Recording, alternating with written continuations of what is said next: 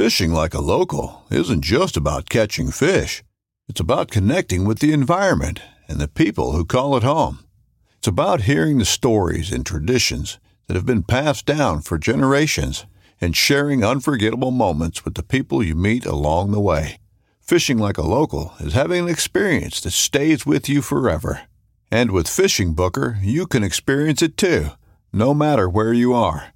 Discover your next adventure on Fishing Booker.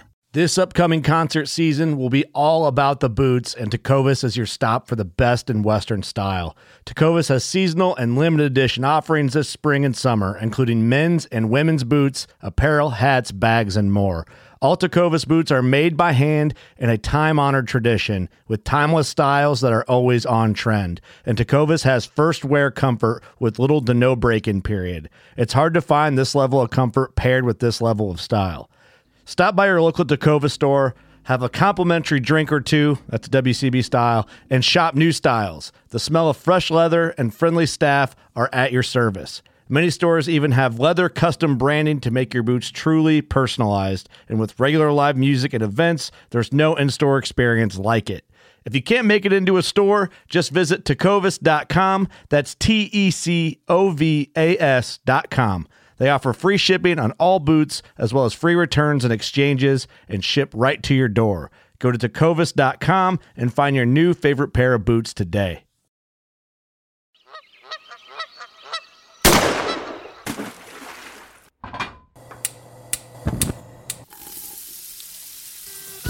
Join Justin Townsend and the Harvesting Nature crew as they explore the world of cooking wild fish and game while sharing recipes, tips, tricks, and lessons learned from their pursuit of wild food. We sure hope you ate before the show, 'cause you're gonna leave hungry. This is the Wild Fish and Game Podcast. Hey everybody, welcome back to Harvesting Nature's Wild Fish and Game Podcast. You got your host here, Justin Townsend, and we've got some very special guests on today, and I'm eager to introduce them and then get into the fat of the episode, I guess if we want to call it,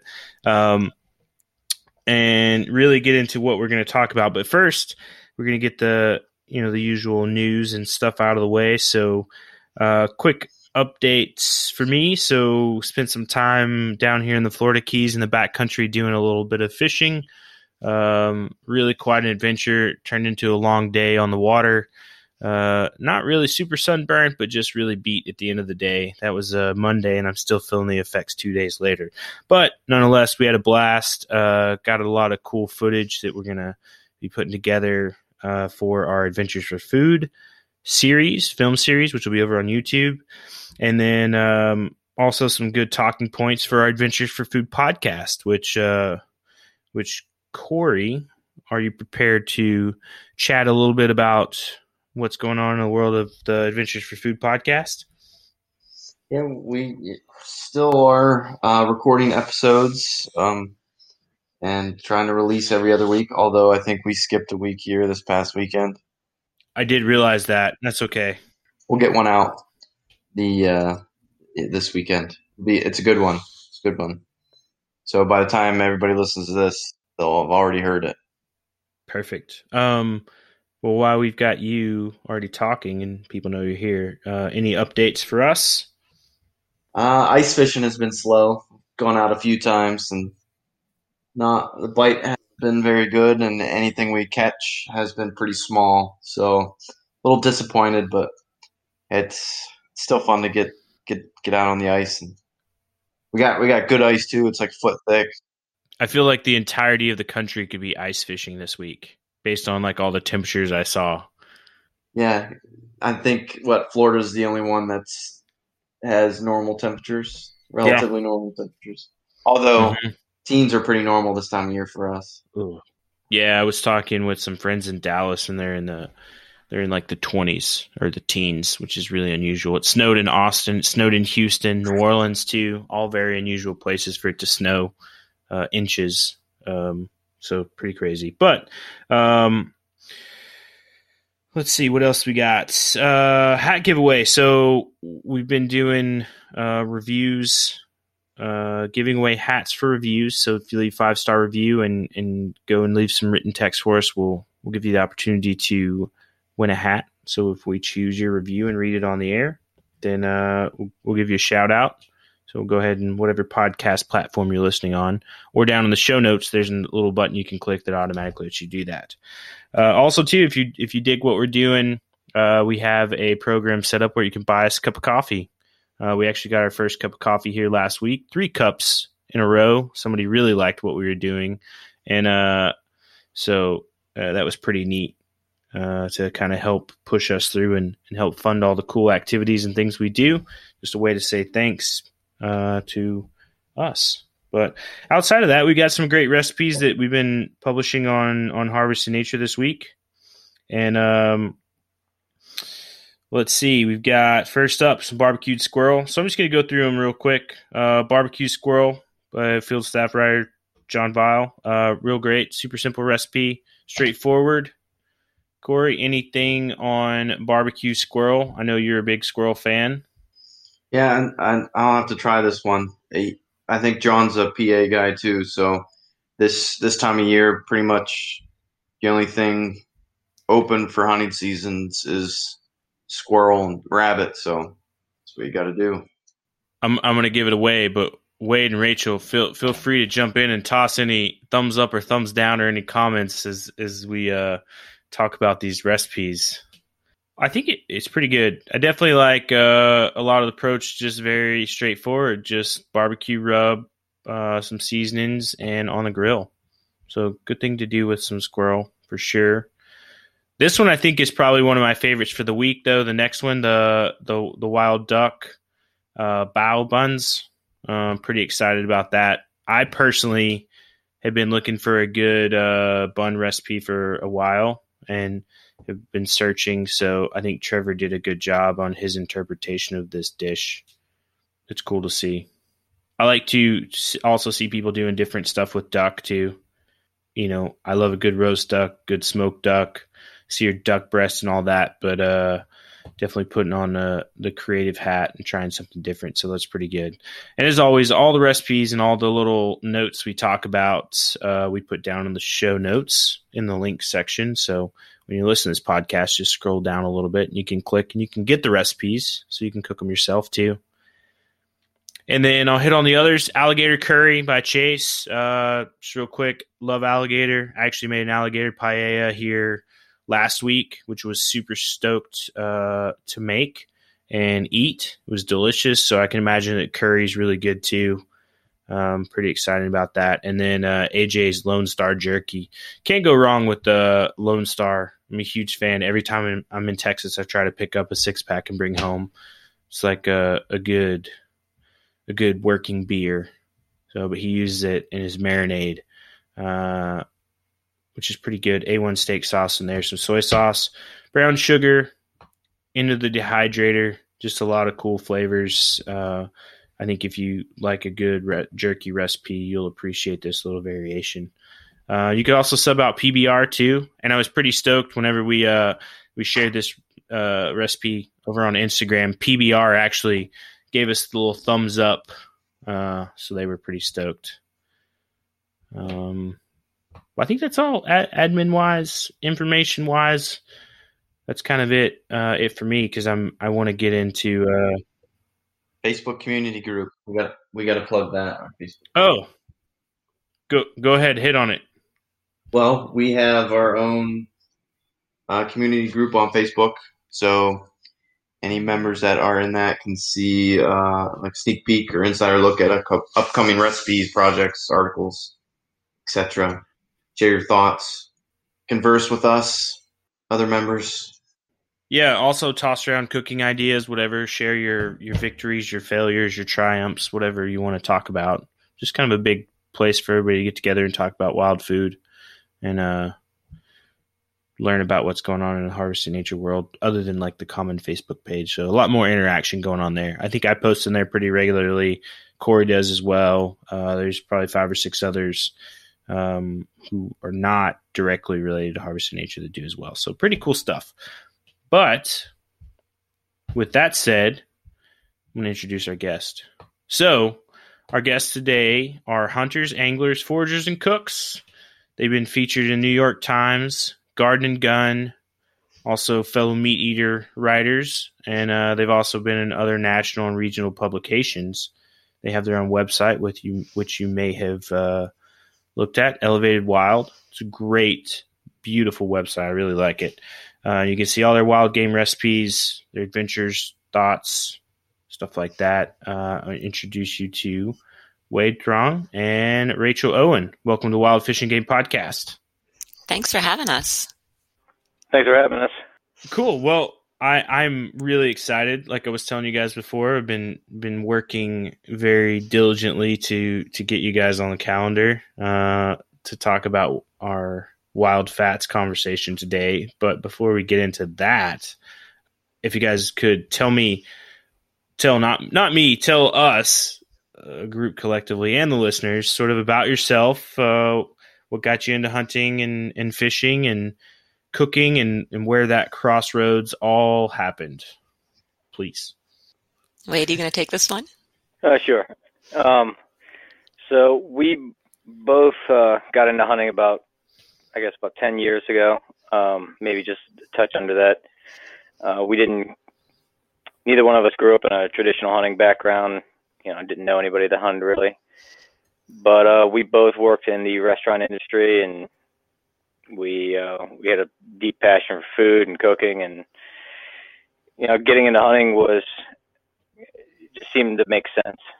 Like to get closer to the food that we were consuming and just get as hands-on as possible. And it's grown from that to just being like an all-encompassing lifestyle now. Yeah, I didn't grow up in a household where hunting was never something I was exposed to. And, I also kind of came up in the restaurant world, and I remember meeting Wade, and, he had just gotten into hunting, and just thinking, meeting him and thinking, oh, that's really interesting. It's not the way that hunting's depicted, coming at it from a food perspective. At least it wasn't. I think it is now. I think that perspective's growing. But I immediately found it really, really fascinating. He was maybe, I think, in his second season hunting, and he was self-taught when we started dating. And so, it was just something that really piqued my curiosity. It was something that I got into with him from a, food perspective. Nice. And where did you both grow up at, if you don't mind me asking? I mostly grew up in Richmond. Wade grew up in Harrisonburg, both Nice. Virginians.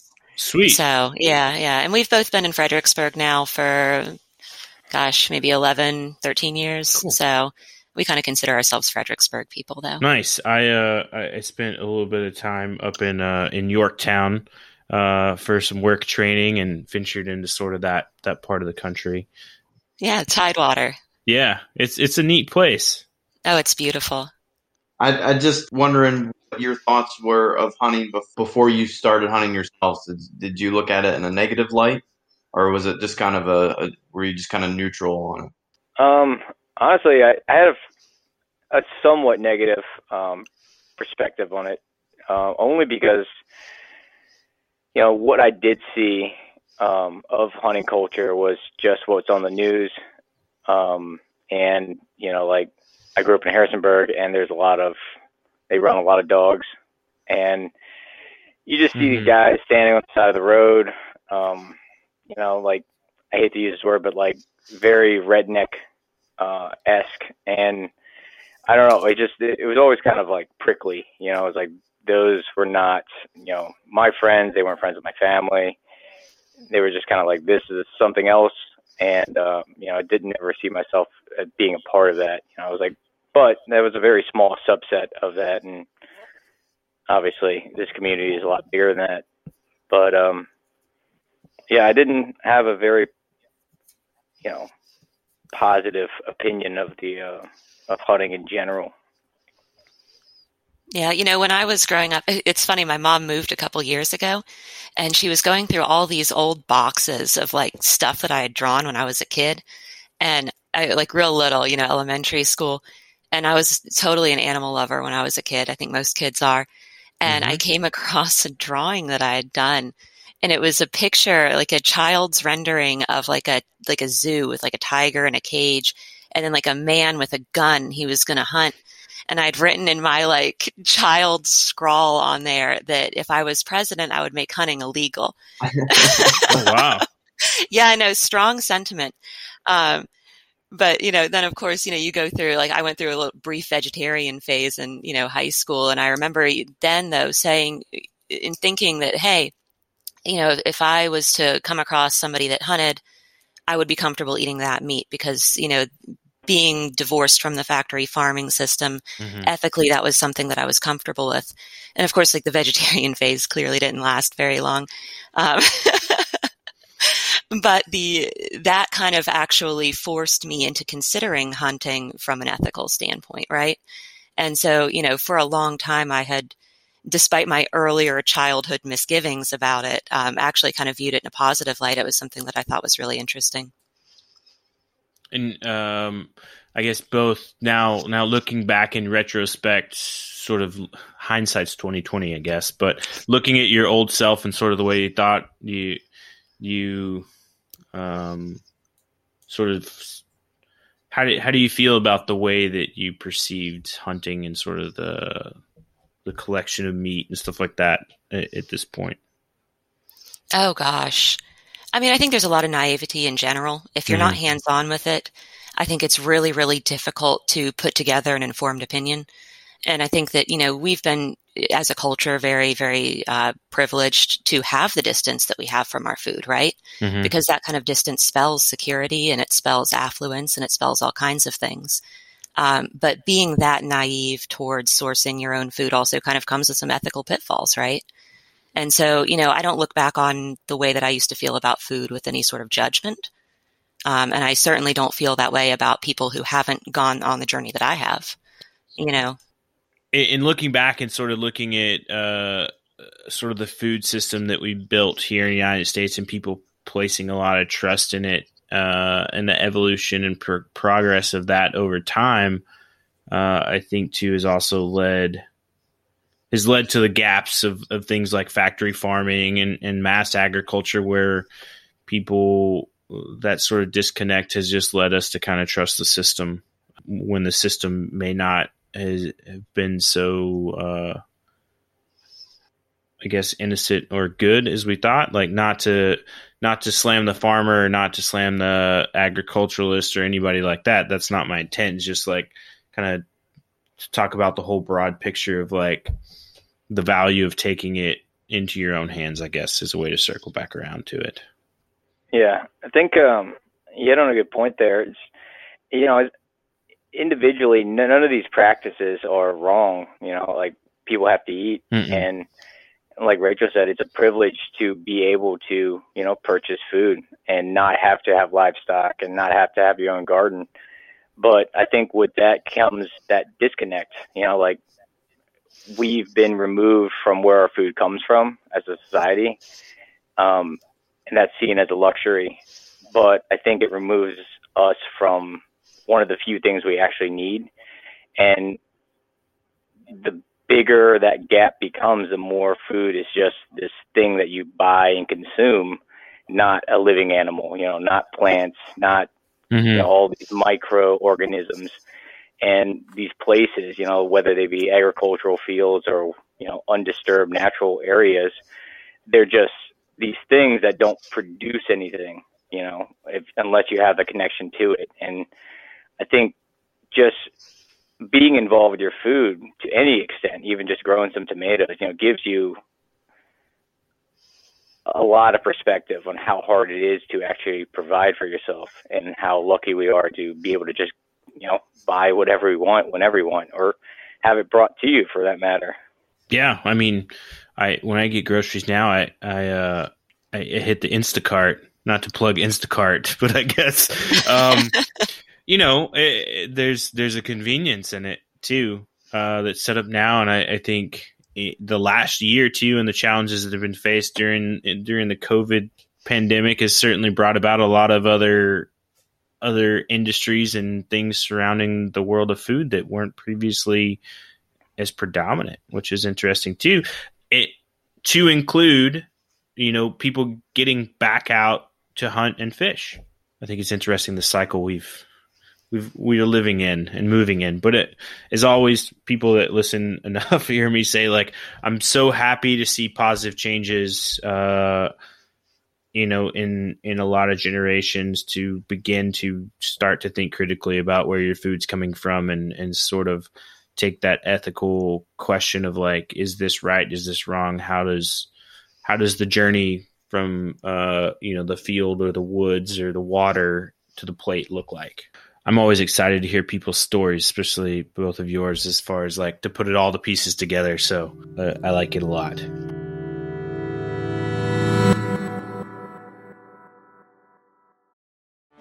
Get ready for the greatest roast of all time, the Roast of Tom Brady, a Netflix live event happening May 5th. Hosted by Kevin Hart, the 7-time world champion gets his cleats held to the fire by famous friends and frenemies on an unforgettable night where everything is fair game. Tune in on May 5th at 5 p.m. Pacific time for the Roast of Tom Brady, live only on Netflix. Well, you guys want to talk about some wild fats? Yeah. I do have an opener. So as far as how this came about, a little bit of a backstory. So Corey sent me a picture. Corey, when was it? When did you send me the picture? It was probably late fall. It was, I think, the first week of December. It was the first Saturday or the second Saturday of rifle season in Pennsylvania. That's when I got my last day after my birthday, because my birthday was on a Friday this year, so it was the 4th. But so it's the only reason I remember that date. So he sent me this picture, and it's the hind quarter of this doe that he shot, and it's like, it was a solid. I don't think I've ever seen a fat layer on a doe like that ever before. And Corey, maybe you can describe it. Obviously, I'm going off a picture, and you were there in person. It was. Please correct me. It was thick. It was. I mean, I probably close to 2 inches thick on like the hind quarter, the main part of the hind quarter. Wow. So it was a nice, healthy doe. 2 inches? I was impressed with it, so I sent Justin a picture of it. My first question was, like, what has this thing been eating? So, like, what proximity, to, like, food sources, obviously. But two, it's like we got in this big conversation about sort of what to do with the fat, and you always hear a lot of stigma about using deer tallow or deer fat, and I know we're going to talk about it here in detail, but that sort of prompted the research, and then I don't know if it was like the whim of the world or the way it was, but I think your guys' article hit like a day or two after that. And I was like, holy smokes, the answers to my questions. So, and I read it and I was like, man, my mind is blown. Cause I've rendered fats from domestic animals and stuff throughout time, and duck and different things like that. But when you start getting into the world of other things, it's like, it's one of those things you start to invest a lot of time in it, and you're like, I don't want to mess this up. So it was good to have sort of this big primer on it. So what sort of motivated both of you to start the process and start the article, and we can just kind of chop through it in whatever way you guys see fit? Yeah, I think honestly, I think the first time we rendered any deer fat was a very similar situation to what Corey had. We shot a doe late in the season, and same thing, just big, thick, fat cap on the hindquarters.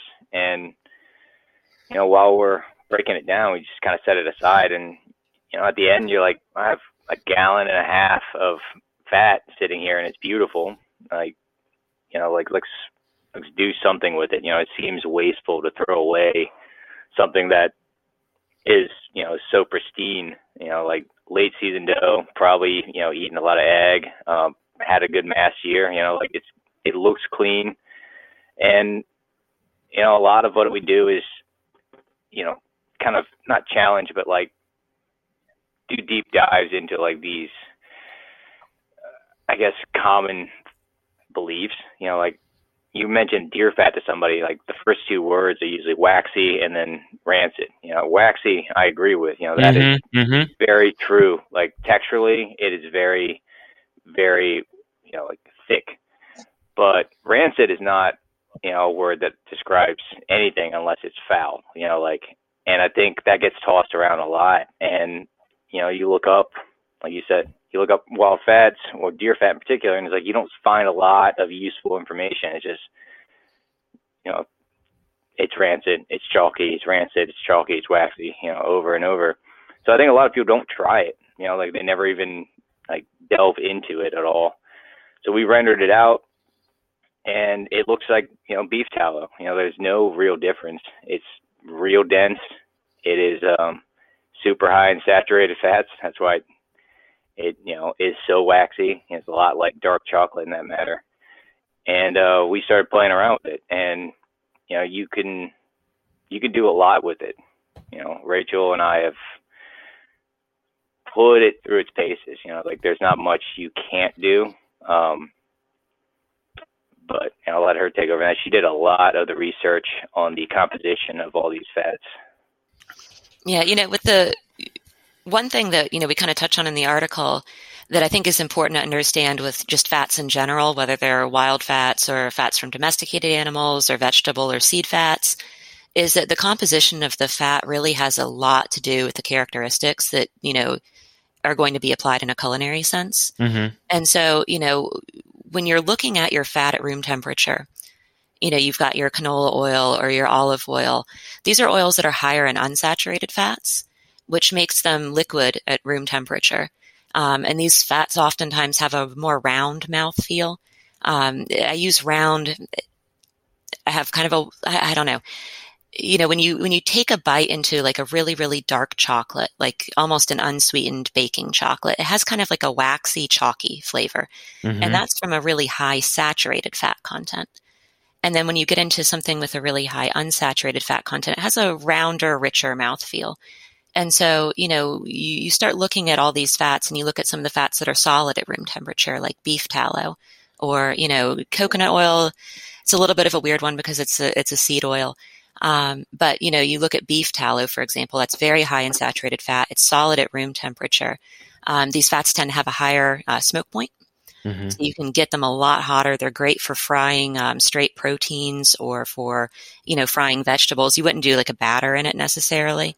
And so, you start looking at just the way the fat appears at room temperature. And we sort of start there with our wild fats because there's not a whole lot of research on the exact composition of these different wild fats. Mm-hmm. I would love to run into a researcher that wants to put a little bit of time and effort. Be happy to work with them to, really break these down. But, until then, we just rendered out these fats and let them sit on the countertop and said, hey, how do they turn out? And, that deer fat is chalkier. It's got that higher saturated fat content. We've been rendering beaver fat, which is phenomenal, by the way. It's wonderful. I could imagine. I'm excited to talk about it. Yeah. And, that's more unsaturated. And so, getting into, I wouldn't call what we're doing scientific, but getting into more hands-on experimentation with it, we've had a lot of fun with it. I like the whole, we've been trying to do it a lot more too. And I think we're getting a lot of positive, response from it. Sort of kind of like the test kitchen idea, mm-hmm. Because in Commonplace, and I find talking with a lot of people, you have groups of people in the wild game cooking world that are willing to experiment and try new things. And then you have a group that's kind of in the middle that are like, we'll try new things, but somebody's had to have done it before. And then you've got people that are like, I've done the same thing my entire life and I don't want to deviate. And sort of, I think that people from all across that board generally appreciate it. The people may not deviate from their traditional recipes, but they like learning about it. And you may snag one or two out of that group, but I think it's cool to see it because I think the reason people are kind of scared to start playing around with it is it's people put value on it. It's a valuable commodity. It's limited resource. You can get certain times of the year, and you can't get it all the time. It's not like, as we discussed earlier, going to the store and grabbing it off the shelf. Like, if you mess it up, it's like time, effort, all these things went into it. And I'm kind of trying to, I think the last month or so, really harp on that and being like, play around with it. Like, I think it's game meat's a lot more versatile, and in some instances not forgiving, but in some instances it is forgiving. And I think that people should just go for it. So, yeah, what's great about playing around with wild fat is that, for years we would just trim all the fat off of our deer and throw it away. Like, it's already a waste product. And so, if we render it down and it turns out it's not that great, like, the end result is we put in, it's the same. There's no loss there. And so that kind of does make it really fun. It's not like I'm experimenting with a tenderloin, right? It's something that would be going in the trash. And, one thing, I always felt a little bit of guilt when we were trimming these deer, or really any animal, and trimming off the fat and discarding it, because I think as hunters, we all know kind of how tenuous these animals' survival really is. They really work hard for every single gram of fat that they put on their bodies. And that fat is what's going to get them through the winter and, through the breeding season. And then it comes to us and we're like, screw it. Get it out of here. Like what is up with that? Can we, let's just see what's going on with this wild fat. Let's just give it a try. Yep. I can see that. And thinking about, there's a lot of common animals I think people do it for, more commonly do it for, like bear. We're going to talk about that, I think, in a moment, but I think is the one that comes to mind the most. Like deer doesn't. I'm trying to think. Even wild pig. Have you guys ever played around with wild pork fats or anything?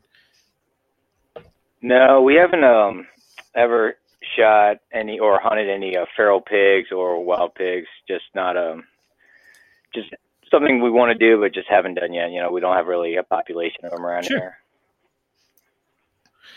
I'm trying to think, because like down here in Florida, they stay. I mean, you tend to find them, you get into the southern areas and they tend to be a lot leaner in comparison. There are places in Florida that I know of where they do produce like more fattier feral or wild hogs, but it's usually by some human intervention that I'm not exactly a fan of. So, But it's interesting to see and sort of kind of rank them. But let's talk more about so when rendering deer fat, is there any special steps? Are there any unique scenarios from the process to the rendering that people should be sort of aware of? Not really. So all the fats, basically all fats, animal fats at least, render more or less the same. You're just applying, just enough heat to liquefy the fat and not get to the smoke point where the fat's going to burn. You also don't want to burn any of the proteins or any of the impurities in there, whether it be blood or, little chunks of meat or silver skin that are mixed in there. So you can dry render or you can wet render. Both involve getting the fat cut into little pieces. We like to freeze it and then run it through the grinder. Just gives it a real nice, even surface area. Like you maximize the surface area, put it in a heavy bottom pan just so the heat transfers better, and either add water or not. And you heat it up and you just kind of stir it. And it's just like melting a big vat of butter kind of, and there's just going to be the proteins and all the other stuff left over at the end. All the fats, like I said, we render it the same way, those two methods rather, and run it through a super fine strainer. And if we're feeling up to it, we'll run it while it's hot through a coffee filter or a super bag or something like that and really get all of that out. And when we wet render, we particularly like to do that with like duck skin and duck fat because it's easier than scraping fat off the skin, and they're kind of fused together like that. We'll wet render, but leave the water in there and let it cool, and then you can scrape the water off the bottom after it separates, because the fat's going to float to the top. All the impurities in the water and the gelatin are going to be on the bottom. So you basically have like a big chunk of duck espece or jello, and you just separate that out. And then you can heat the fat up again and run it through a coffee filter or a super bag or whatever. But, it's the same way you would do beef tallow or lard or anything else. Okay, so I'm not as familiar with the wet render. I'm trying to think as far as like the process. Could you go a little more detail into simmering it? Yeah. Okay. So it's just the fat, and you're adding a bunch of water to it, and the water acts as kind of a buffer. So the water is only going to get up to 212 degrees. So you're not going to burn any of that fat. You're kind of boiling the fat out, and the fat, once it's completely rendered out, will separate as it cools from the water. So the water is going to sink. Well, the fat's going to all float to the top after you strain it, of course. Okay. So it's just another way of applying heat. Now I'm tracking. Okay. Cool. I hadn't thought about that. As far as for duck, like I've done it the more difficult way. Yeah, don't get me wrong, we've burned a lot of of stuff. Yeah, we've burnt a lot of stuff. Is there a time limit to freezing the fat? And that's one reason why I didn't in this particular case on that last doe was, I'm processing my deer. I don't have time to deal with the fat. You mentioned putting it in the freezer and then grinding it. Is there a time limit that you can freeze it? Because I've heard that like bear fat can go rancid if it's frozen for too long. Is that true? And is that the same for deer fat and duck fat, etc.? So we haven't had any. We haven't rendered any of our own bear fat down. The little bit of bear fat that we have worked with was gifted to us, but deer fat is almost identical to beef tallow or beef fat. So you leave some fat on a back strap or something, you put it in the freezer, it comes out, it's usually not rancid. It freezes really hard. Bear fat I would assume does not freeze really hard. A lot like other softer fats like pork fat. It doesn't freeze as well. Like the softer the fats, generally speaking, like if you take them out of the freezer and they're still kind of like mushy, like they're going to spoil. They just have not gotten to the point where it's going to slow that decomposition. But I don't think there really is a time limit on deer fat. Like I would assume, we haven't tested this theory, but it would be as long as the meat. If you can keep the meat in the freezer for a year and a half, I'm sure the deer tallow would do, or the deer fat will be fine. And once you render it, the stuff is basically shelf stable. It's all the liquids, all the water is removed, all the impurities are removed. You can just kind of leave it out in a dark place. We've actually just started that with some of the beaver fat renders.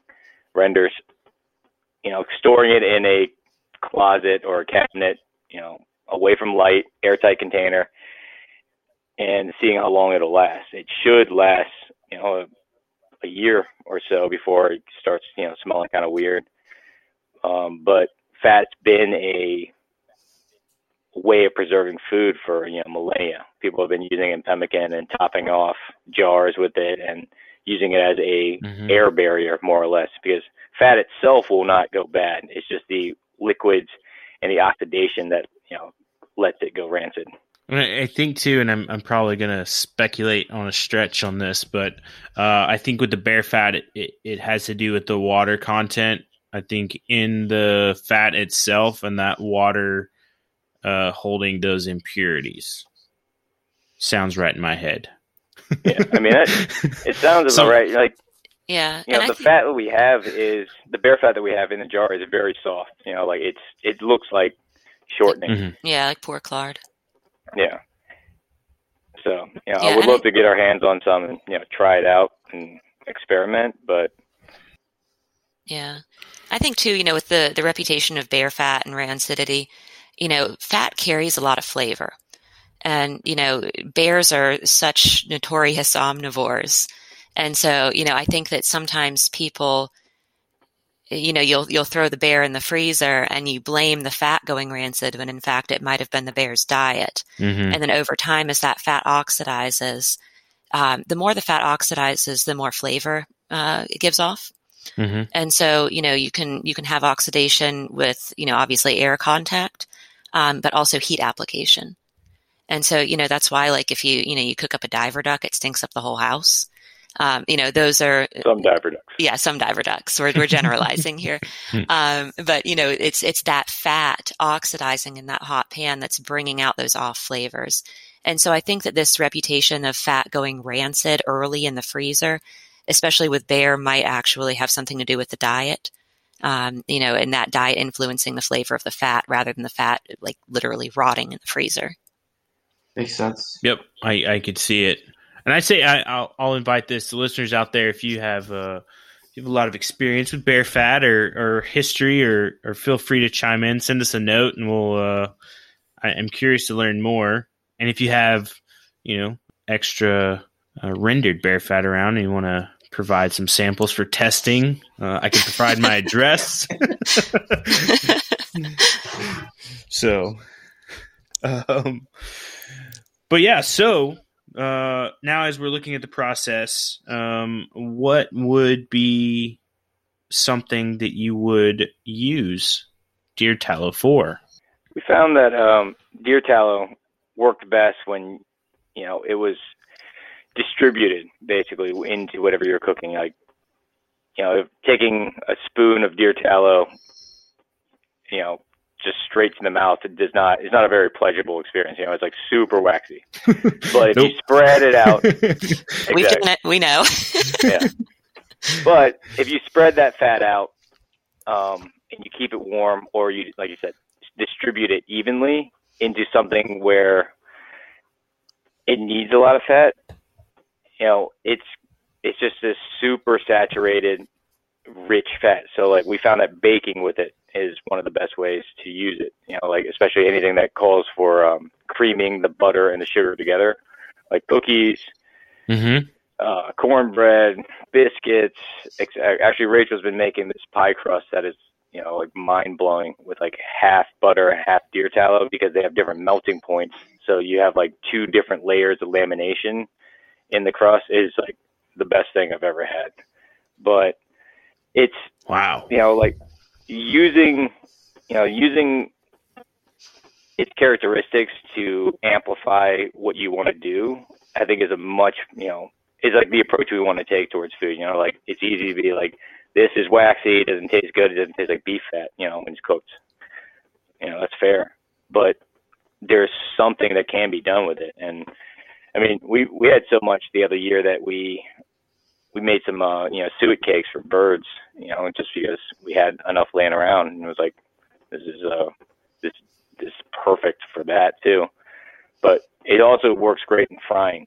Like you put it in a deep fryer and you fry it. You use it to fry just like beef tallow. It's super rich. It's it tastes like it's going to kill you, but it's tasty. When it's worth it. You're like, man, exactly. I feel guilty because this is so good.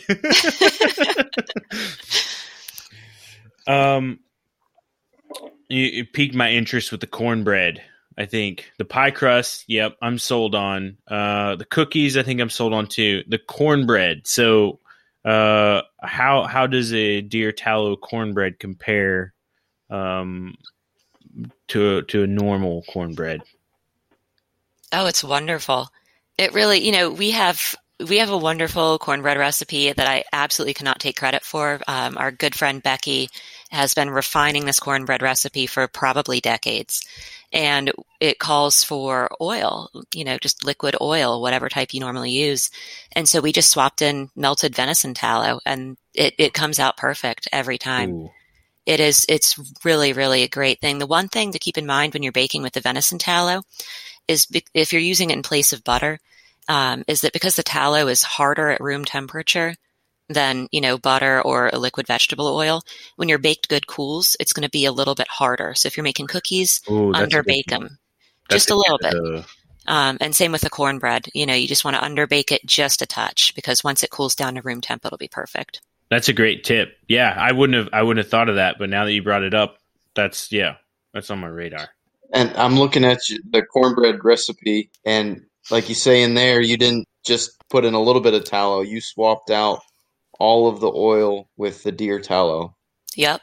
We try to do that when we can. I don't think it's cheating to be like, okay, here's a tablespoon, right? I think that when we can, we try to use as much wild fat as we can, especially in these baked goods, because we really want to prove how versatile they are. Mm-hmm. And, I don't think that you're proving anything by throwing in a teaspoon or a tablespoon. So we we go full bore, and then we'll dial it back if we have to. I think, man, it's cool. I'm sorry. I'm like totally nerding out on all of this. So I don't guess I have to apologize, but,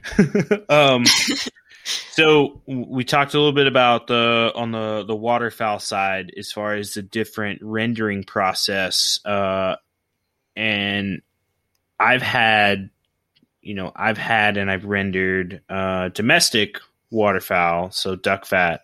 But as far as differences in wild waterfowl, as far as what you guys see, any major stuff in the composition and the process or the flavor? I think with duck fat, that is such a not common, but like readily accepted, like premium ingredient. Like duck fat, everything is tasty. But with wild waterfowl, I think the only thing is you just, like ducks are individual animals, and some of them like, eating SAV, and some of them like eating crawfish and snails and whatnot. So you just have to kind of sort them out, and you get a really fishy duck. I wouldn't render that one and mix it in with like a corn-fed mallard. We're lucky we shoot a lot of, most years, we shoot a lot of geese over ag fields and wintering grounds, and they have thick, white, creamy chunks of fat in them. And, that renders out just as clean as any duck fat you can buy, at a restaurant or, from a purveyor. And it really just comes down to that. You just, Rachel touched on the oxidation. Like as you apply heat to these fats, they'll let you know what they're going to smell like and taste like. And with duck fat in particular, you can just a lot of times look at it. The darker reddish orange it is, the more keratin's in there, which means it's been eating shellfish. The whiter it is means, the more like just clean, high protein, high calorie, kind of egg kind of stuff that's been eating. You get that kind of yellow in the middle. It could go either way. Like we've rendered down some black ducks that have very, very dark yellow fat that's super clean tasting. But we've also rendered down some ducks with dark yellow fat that were very fishy. So you can visually tell a lot. Yeah, exactly. You can visually tell a lot, and then if you need a double check, just apply a little bit of heat to it, and you'll know. You can trust your nose. Like if it's a fishy fat, you're gonna smell it like immediately. And what do you guys keep the fishier fat, or just kind of discard, or is it still an experimental stage? Like if it's real fishy, we don't add it to the rendering pile. It's just those birds, as we're cleaning them, you can kind of tell most of the time, and a lot of those birds get skinned just because I want the the fat off of all of it. So just one more like step in that like kind of like sorting process. Like these birds are clean, these birds aren't. And you just process them in different ways. Nice. Corey, you went through a similar process. What did you shoot this year? Was it a merganser? Yeah, it was a merganser. I mean, you didn't render the fat. I should be clear on that. But yeah, because you and I had a good discussion as far as like the fishiness or the flavor that was going to be present. What was sort of your result? I just breasted it out and made sure to get all the skin and fat away. And then I did the country fried merganser, so that's I think frying it hides a lot of those flavors too. So it tasted good to me. Did you take note of what color the fat was? Because now I'm curious. Now I want to think back to all the ducks I've cleaned. That's a good question. I think it was more yellow. So it was a surprise duck. We don't know. We don't know the flavor. No straight up indicators yet. All right. I'm really curious. So the duck fat shad roe. I don't think I've had shad roe before. Could you guys tell me a little more about that, and as far as like how the duck fat complements it? Because I think it's pretty cool. Shad roe is the egg sac in a shad, which is a river herring. Mm-hmm. They're they'll make the run up the rivers here in Virginia. I guess late March, early April, mid-April, May. Some depends on the weather and whatnot. But they're if you like eating fish roe or caviar, it's not quite like caviar, but it's a big sack of fish eggs, and it's a pretty traditional thing in this region. They get to the fall line, and that's where they kind of bottlenecks them up, and you can catch a lot of them. There's a lot of regulations on river herring, et cetera, but we keep a couple every year, and the traditional way of cooking it is frying it in bacon fat. That's just been like a big thing in this region. So frying it in duck fat, seemed fitting. And duck fat, like anybody's ever worked with it, it's just delicious. It's just like, it's perfect cooking fat. It's mild. It's got a good, like, deep richness to it without being waxy or chalky. And, it takes heat pretty well. Like duck fat fried, everything tastes good. So it just, we end with the waterfowl season generally every year. And then, the next big thing we do before we got into trapping would have been like the shad run. It's kind of like there's a lull and kind of tying those two seasons together. Oh man, you hit the segue perfect. That was like the perfect segue into talking about beaver, because I am excited to talk about the beaver compositions. So you guys recently got into trapping, which is awesome. Is there a lot of people trapping in your area of the world? No, we just met our other first trapper ever out in the woods a couple days ago. We were out at the WMA, and we actually ran into somebody else about our age, actually, who was out there trapping, and it was his first season. Oh, cool. Yeah. This is, I think, our third. And so it was kind of cool, but that's the only person we've ever run into. Now, do you feel there's a competition? Now we got to take him out. It's fun.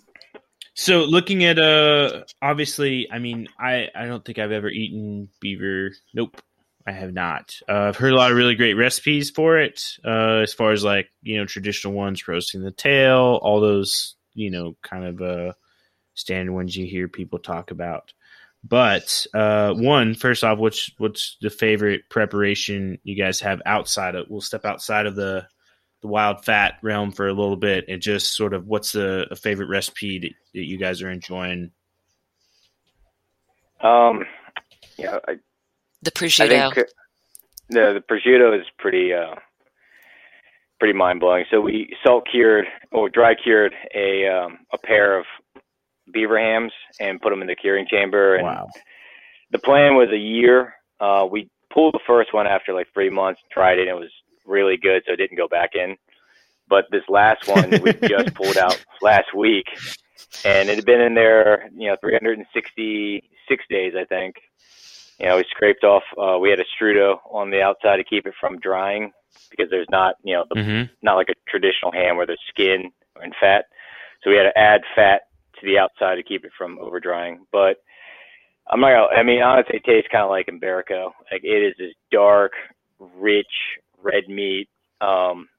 It's got a little bit of the beaver fat still on it, so it has that kind of silkiness. It's good. I'll put that up next to any ham you can buy. it's not pork, it's not, but that depth that you get from dry aging something a year is, not, you can't simulate it any other way. It's just like, it's just purely that animal, like distilled, like with like a 40 or 50% weight loss or something. Maybe a little less than that, but it was like concentrating the flavor, but adding a lot more, it's like robust, pleasurable taste to it in a way. Yeah. I mean, it's like dry curing something is kind of like extreme dry aging, from meat, like beef does well after like 2 weeks in a, in an aging scenario. You can take it as far as a month, 2 months, maybe 3, and it just keeps shrinking, and you got to keep trimming the outside off. It gets more of a rind on it. But, you imagine doing that for a year, you end up with a Bresaola basically. Like it's just all the flavors in that meat are just going to be concentrated in a smaller and smaller area. And I think that's why we love it so much. Is like we like eating beaver meat because it's just really good, and getting all those like nuanced and like woodsy and just kind of subtle flavors, kind of like concentrated, really shows how good of a product it is. It's just like this perfect protein in our minds. I like it. It sounds awesome. I don't know if I could make it the full year. I would want to pull it out of the curing chamber and eat it. Especially if the first one was that delicious, I'd be like, I don't know. Yeah. I don't know. It was tough. And we had a lot of people asking us about it too. They'd be like, have you cracked into that ham yet? We'd have to be like, no, we're still waiting. Yeah. It was hard. We started 4 more after we pulled the first one.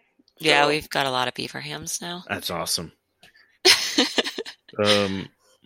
Well, so now going back to the rendering of beaver fat, any special deviation from sort of the others we've talked about? Same process.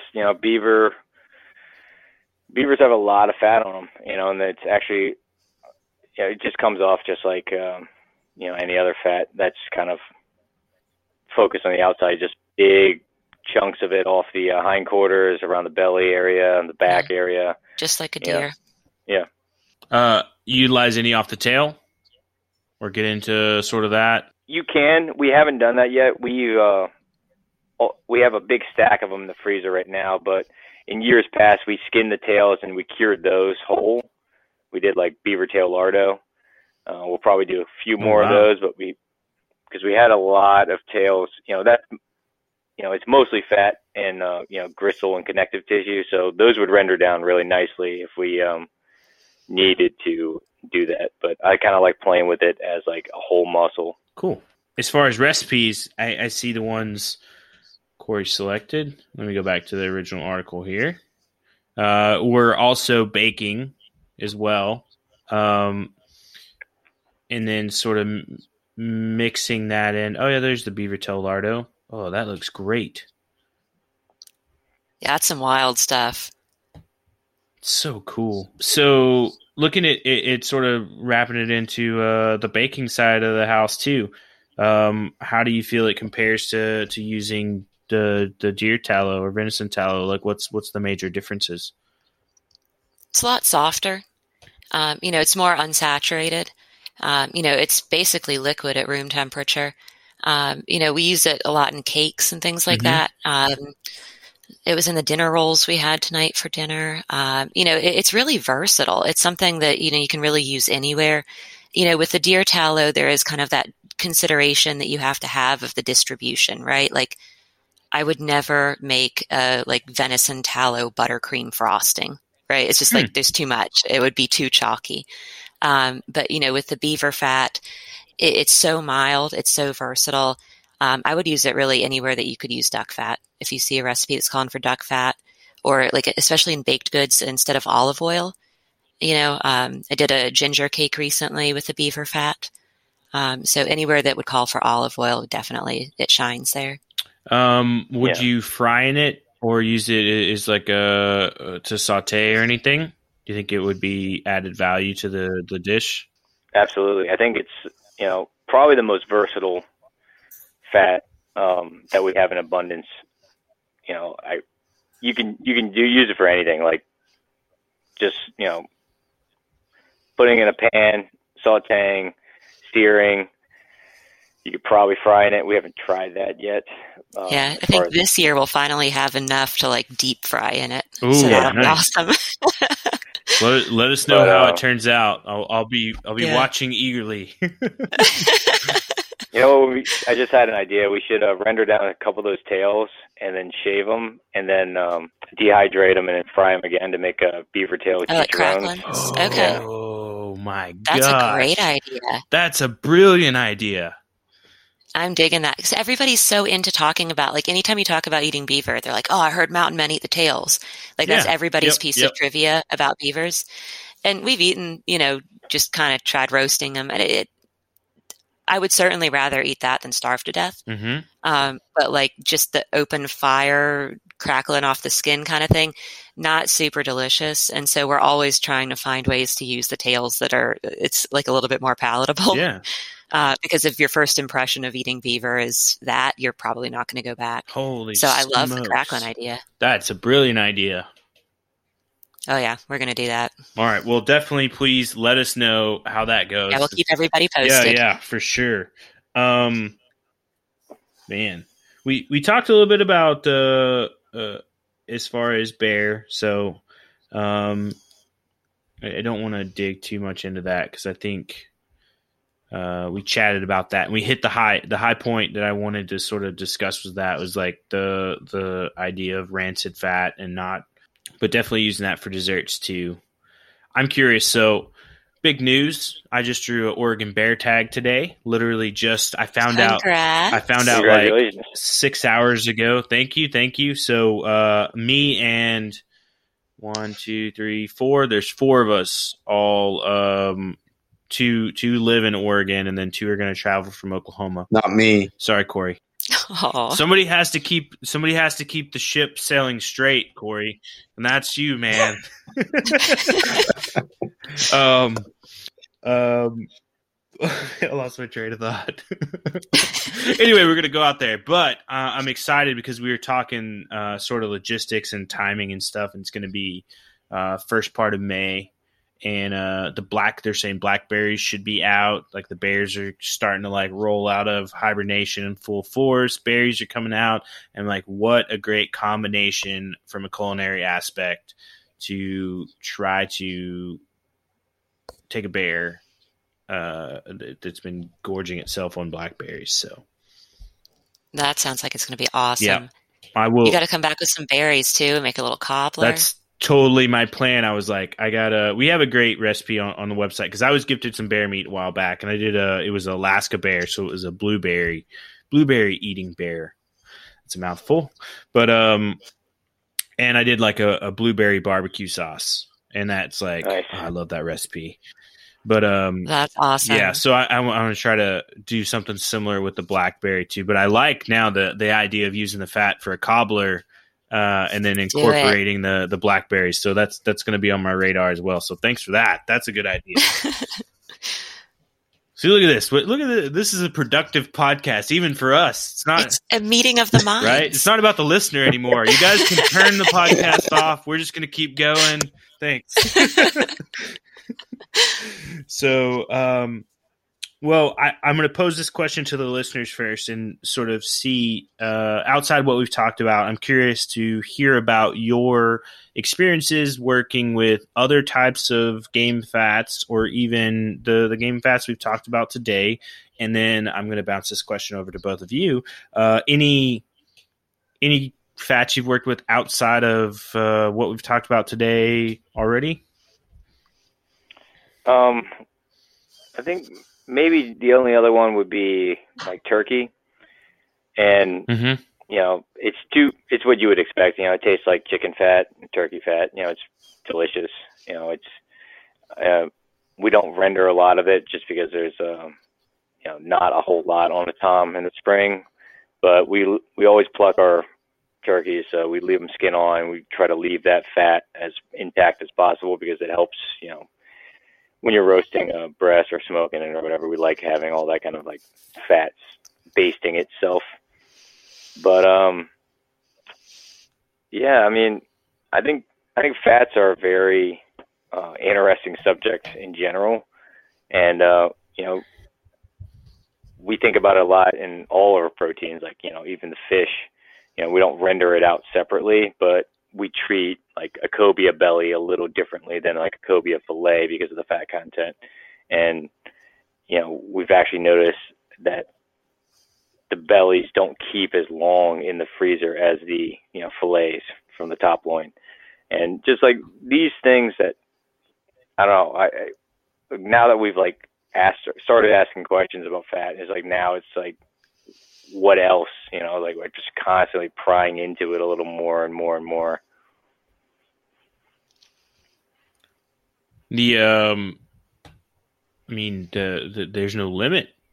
It's any animal that's got fat. Yep. So we're gonna keep poking around within the topic. The wild fat piece that we have up on the website it's a work in progress. You'll see our bear section is pretty abbreviated right now because we just haven't had a lot of opportunity to hunt bears. But as we experiment with stuff, we'll be adding on to that section of the website. And if anybody's got any great ideas they want to submit, you can always reach out. Anybody that's saying, hey, maybe otter fat is great. I don't know. I mean, I'd be keen to try it. So, we'll definitely be exploring a little bit more into the wild fat territory for sure.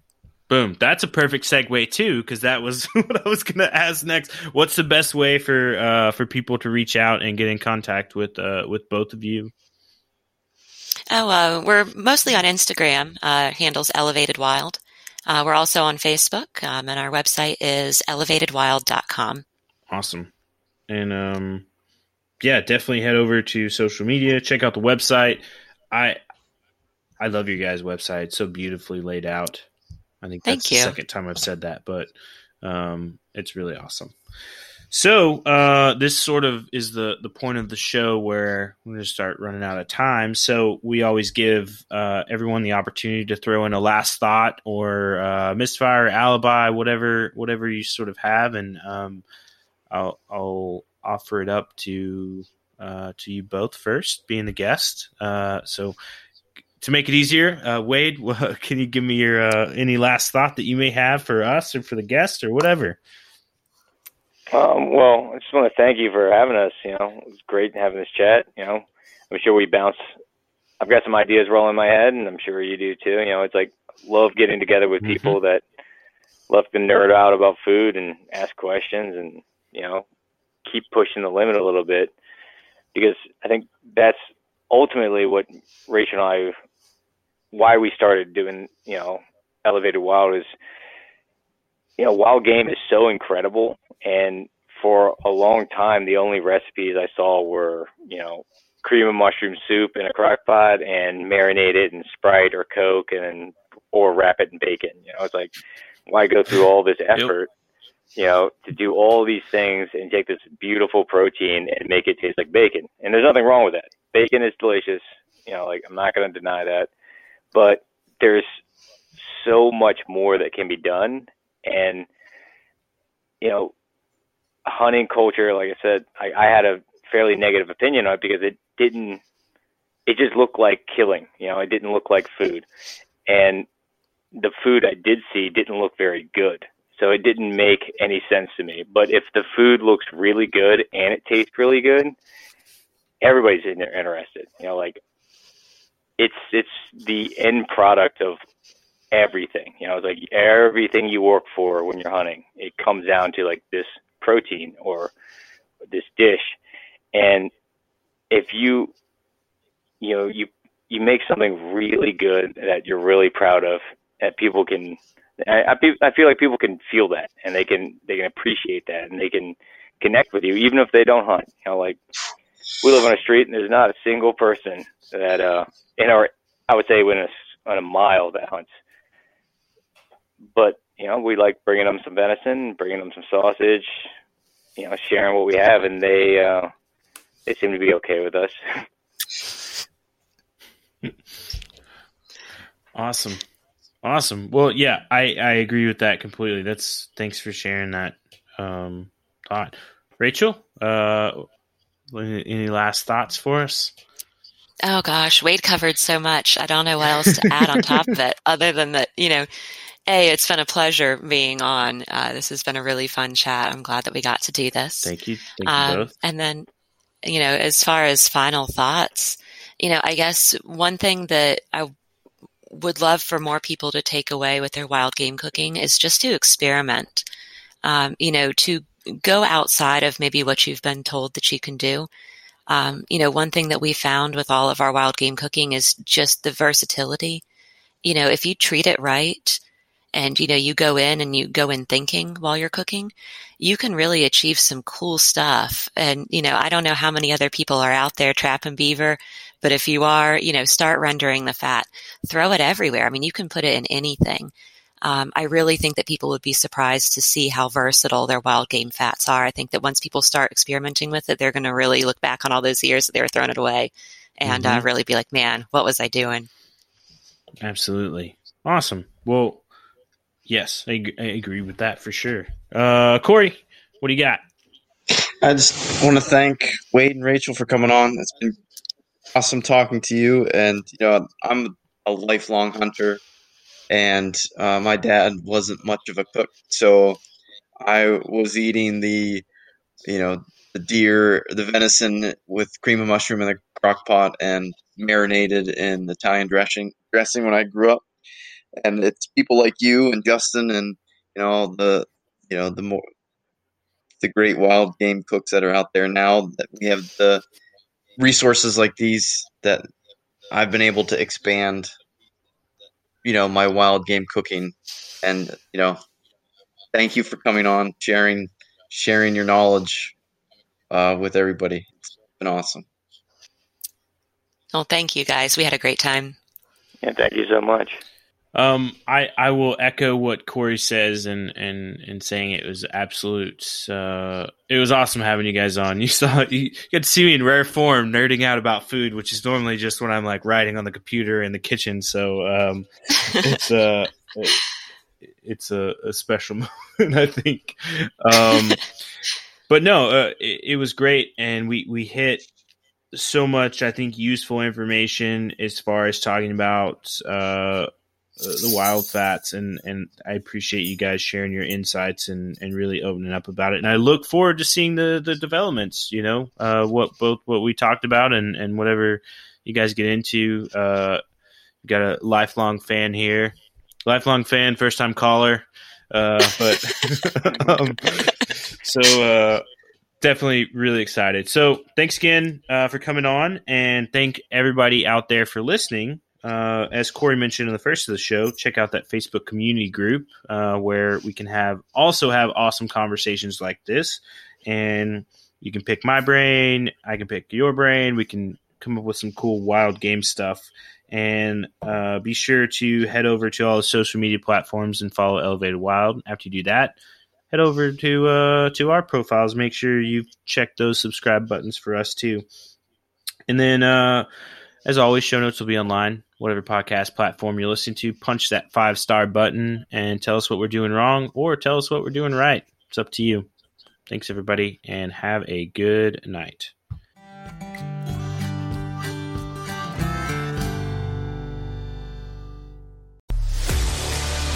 A life that has the stories to back it.